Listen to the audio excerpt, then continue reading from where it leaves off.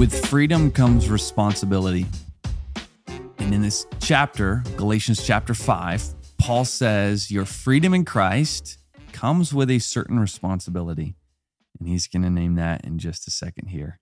You're listening to Between the Lines. I'm Junior. And I'm Scott. And I'll go ahead and get started. Chapter 5, let me see, we got 26 verses here, beginning in verse 1. So Christ has truly set us free. Now make sure that you stay free and don't get tied up again in slavery to the law. The argument all through this book. Don't get bogged down in legalism and do's and don'ts and rules. Listen, I, Paul, tell you this. If you're counting on circumcision to make you right with God, then Christ will be of no benefit to you. And you know, Junior, people do this today with other religious rituals that they go through, that they're depending on their infant baptism or the taking of communion or getting church credit. I hear that a lot in some church circles. I got to go to church to get church credit. They still want to depend on these rituals rather than on Christ alone for our salvation. Yep. And that's what he's arguing against. I'll say it again. If you're trying to find favor with God by being circumcised, you must obey every regulation in the whole law of Moses. For if you're trying to make yourself right with God by keeping the law, you have been cut off from Christ, which is, he's our source of life. If you're trying to do it by the law, it can't be both law and Christ at the same time. It's one or the other. Yeah. You have fallen away from God's grace if you're doing this. But we who live by the Spirit eagerly wait to receive by faith the righteousness God has promised to us. For when we place our faith in Christ Jesus, there's no benefit in being circumcised or being uncircumcised. What is important is faith expressing itself in love. So this is how faith shows itself, by putting other people before ourselves. Now, what Paul's about to say here in verse 7 is to the church in Galatians, but I do want us to just read this verse and just kind of wonder, is it possible that it might be true of us? Yeah, and it could be applied in a lot of different areas, not just in legalism, but even in maybe living a righteous life. You are running the race so well. Who has held you back from following the truth? And notice he says who, not what. Yeah. Who. And it's almost always when we start slipping up in our Christian lives, it's almost always you start taking a look at who you're hanging around with. It could be the person you're dating. It could be coworkers that you're paying more attention to and building a friendship with. It's almost always the people you're hanging out with. And that's why he says, who? You were running so well. Who has held you back from following the truth? It's a heartbreaking sentence to think about. You were running the race so well. I wonder if that might be you. If there's a time you can kind of look back in your life to be like, I was really running a lot better back then. Yeah. What's the difference now? How can you get back to running that fast and that hard as you once were? And then he says the obvious. It certainly isn't God, and God's not holding you back. For he is the one who called you to freedom. This false teaching is like a little yeast that spreads through the whole batch of dough. I'm trusting the Lord to keep you from believing false teaching. God will judge that person, whoever he is, who has been confusing you. Dear brothers and sisters, if I were still preaching that you must be circumcised, as some say I do, why am I still being persecuted? If I were no longer preaching salvation through the cross of Christ, no one would be offended. Because during this time, it was the Jews that were persecuting him. It was not Gentiles. It wasn't the Roman emperors. This was Jewish persecution at this point. He said, boy, so nobody would be offended if I was still following their rules. I just wish that those troublemakers who want to mutilate you by circumcision would mutilate themselves. Boy. For you have been called to live in freedom, my brothers and sisters, but don't use your freedom to satisfy your sinful nature. In other words, what he's saying here is you're called to not live under the law, but that doesn't mean you can just do whatever you want. So, we can swing the pendulum from legalism to antinomianism, which is there's no rules at all. And yet there's still righteousness. We're still to follow Christ and be pleasing to him. Instead, use your freedom to serve one another in love, for the whole law can be summed up in this one command: love your neighbor as yourself. But if you're always biting and devouring one another, watch out, beware of destroying one another. I'll let you take over there. So I say, let the Holy Spirit guide your lives. Then you won't be doing what your sinful nature craves. The sinful nature wants to do evil, which is just the opposite of what the Spirit wants. And the Spirit gives us desires that are opposite of what the sinful nature desires. There are two forces are constantly fighting. And I remember talking about this last time we went through this. Yep. There are two forces in you constantly fighting each other so that you are not free to carry out your good intentions. But when you are directed by the Spirit, you are not under obligation to the law of Moses. When you follow the desires of your sinful nature, the results are very clear. Sexual immorality, impurity, lustful pleasures, idolatry, sorcery, hostility, quarreling, jealousy, outbursts of anger, selfish ambition, dissension, division, envy, drunkenness, wild parties, and other sins like these. Let me tell you again, as I have before, that anyone living that sort of life will not inherit the kingdom of God. So what Paul's saying here is like, you need to starve that nature. Yeah. The more you feed your sinful nature and give into sin, the more that nature grows in strength and wages war. And it's not by just stopping something. It is a starvation, but it's actually a replacement. Instead, you replace it by being filled with the Holy Spirit, and now he gives the fruit of the Holy Spirit. So he says, here's how you replace it, but the Holy Spirit produces this kind of fruit in your lives: love, joy, peace, patience, kindness, goodness, faithfulness, gentleness, and self-control. We call those the fruit of the Spirit. There is no law against these things.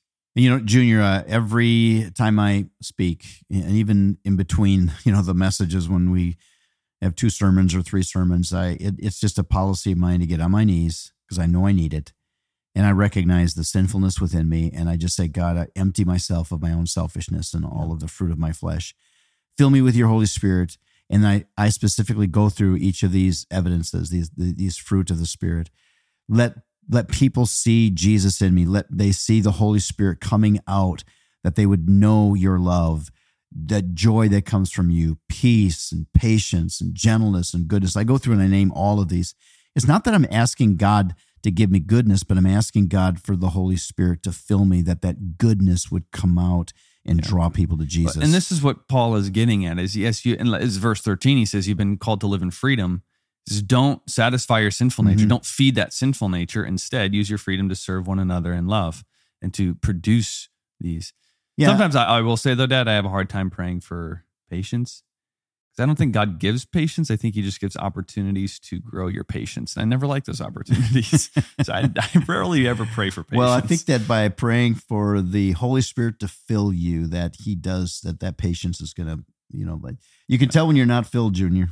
Yep, that's true. When you're getting impatient. Yep. And my wife is a good one to remind me of that when I'm getting impatient with people on the road. Yeah. Are you filled with the Holy Spirit right now, honey? That's right. Yeah. Oh, boy. Let's finish it up. He says, those who belong to Christ have nailed the passions and desires of their sinful nature to his cross and crucified them there. Since we are living by the Spirit, let us follow the Spirit's leading in every part of our lives. Let's not become conceited or provoke one another or be jealous of one another. That's great. All right. Well, Proverbs 30 is the corresponding proverb for today. And Dad, did you have a verse? Yeah, right at the very beginning, and it announces Proverbs 30 is a shift in who's writing, and this is Agur. And look what he says, beginning in verse 1. He says, I am weary, O God. I am weary and worn out, O God. You ever feel that way? I am too ignorant to be human, and I lack common sense. Most of us won't admit it when that's the case. And he's a king. He says, I have not mastered human wisdom, nor do I know the Holy One. So why is he saying these things? Well, because he's acknowledging here that he so desperately needs to be filled with the fear of God to have the wisdom that it's going to take for him to be the person that God wants him to be. Yeah. It really starts out with that kind of humility. God, I don't know it all. I haven't mastered anything. I am in desperate need of you. And when we get to that place, then we can open up to be filled with what God wants to give us. And this is often the best way. You ever have those like situations that just kind of live rent free in your head? Your mind just keeps on going to that conversation or that situation, and you can't get it out of your head. So one of the best ways to overcome that is by praying this. You're just like, God, I don't know. I don't know the whole situation. I don't know everything that you're doing within the situation, and there's a lot that I don't know about the situation. Yeah. And so just being able to just admit that to God and surrender that to God is often the first step to living free from that situation. Yep. All right. Well, Dad, I can't wait for the look that you're going to give me right now. Okay. But I do think there's something to it. November 30th is National St. Andrew's Day. Okay. The Apostle St. Andrew. Well, he was a great guy. He was a great guy. And sometimes I do think as Protestants, I'm not pro-Catholic, but I think sometimes as Protestants, we can have like a bad taste in our mouth when it comes to the St. Andrew and all of them. So we just almost forget about it when many of those men were like giants and really good men to learn from. What I think about St. Andrew, though, he's an apostle. Mm-hmm. He was Peter's brother. Yeah. St. Andrew, or just Andrew, brought his brother Peter to Christ. Yeah.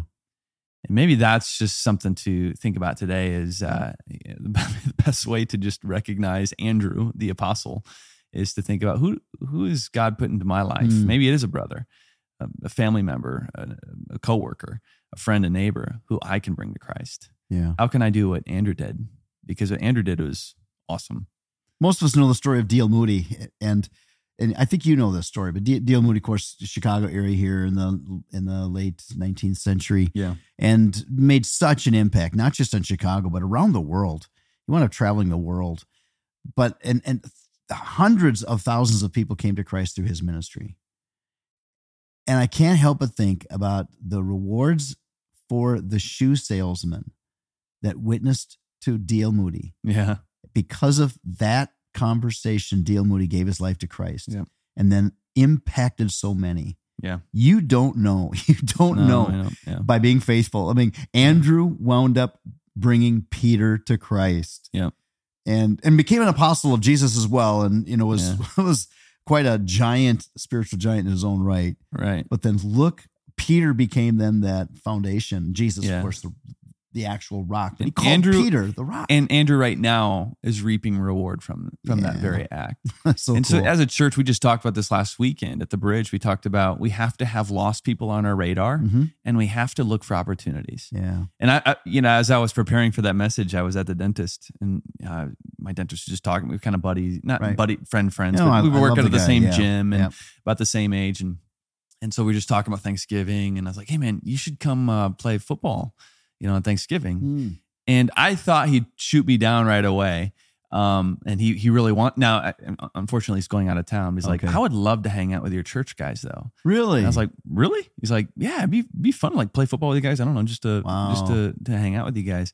I was like, and that surprised me. He's like, it shouldn't though. Yeah. People want relationships. By the way, he's Hindu. I mean, yeah. And God is drawing people to himself. That's right. And why should we be surprised when we get to be part of that? That's what God has called us to. Yeah. And so let's celebrate Andrew today by recognizing those opportunities, seeing the lost around us. Following his example, Right. All right. Make it a good day today. We'll see you tomorrow on Friday.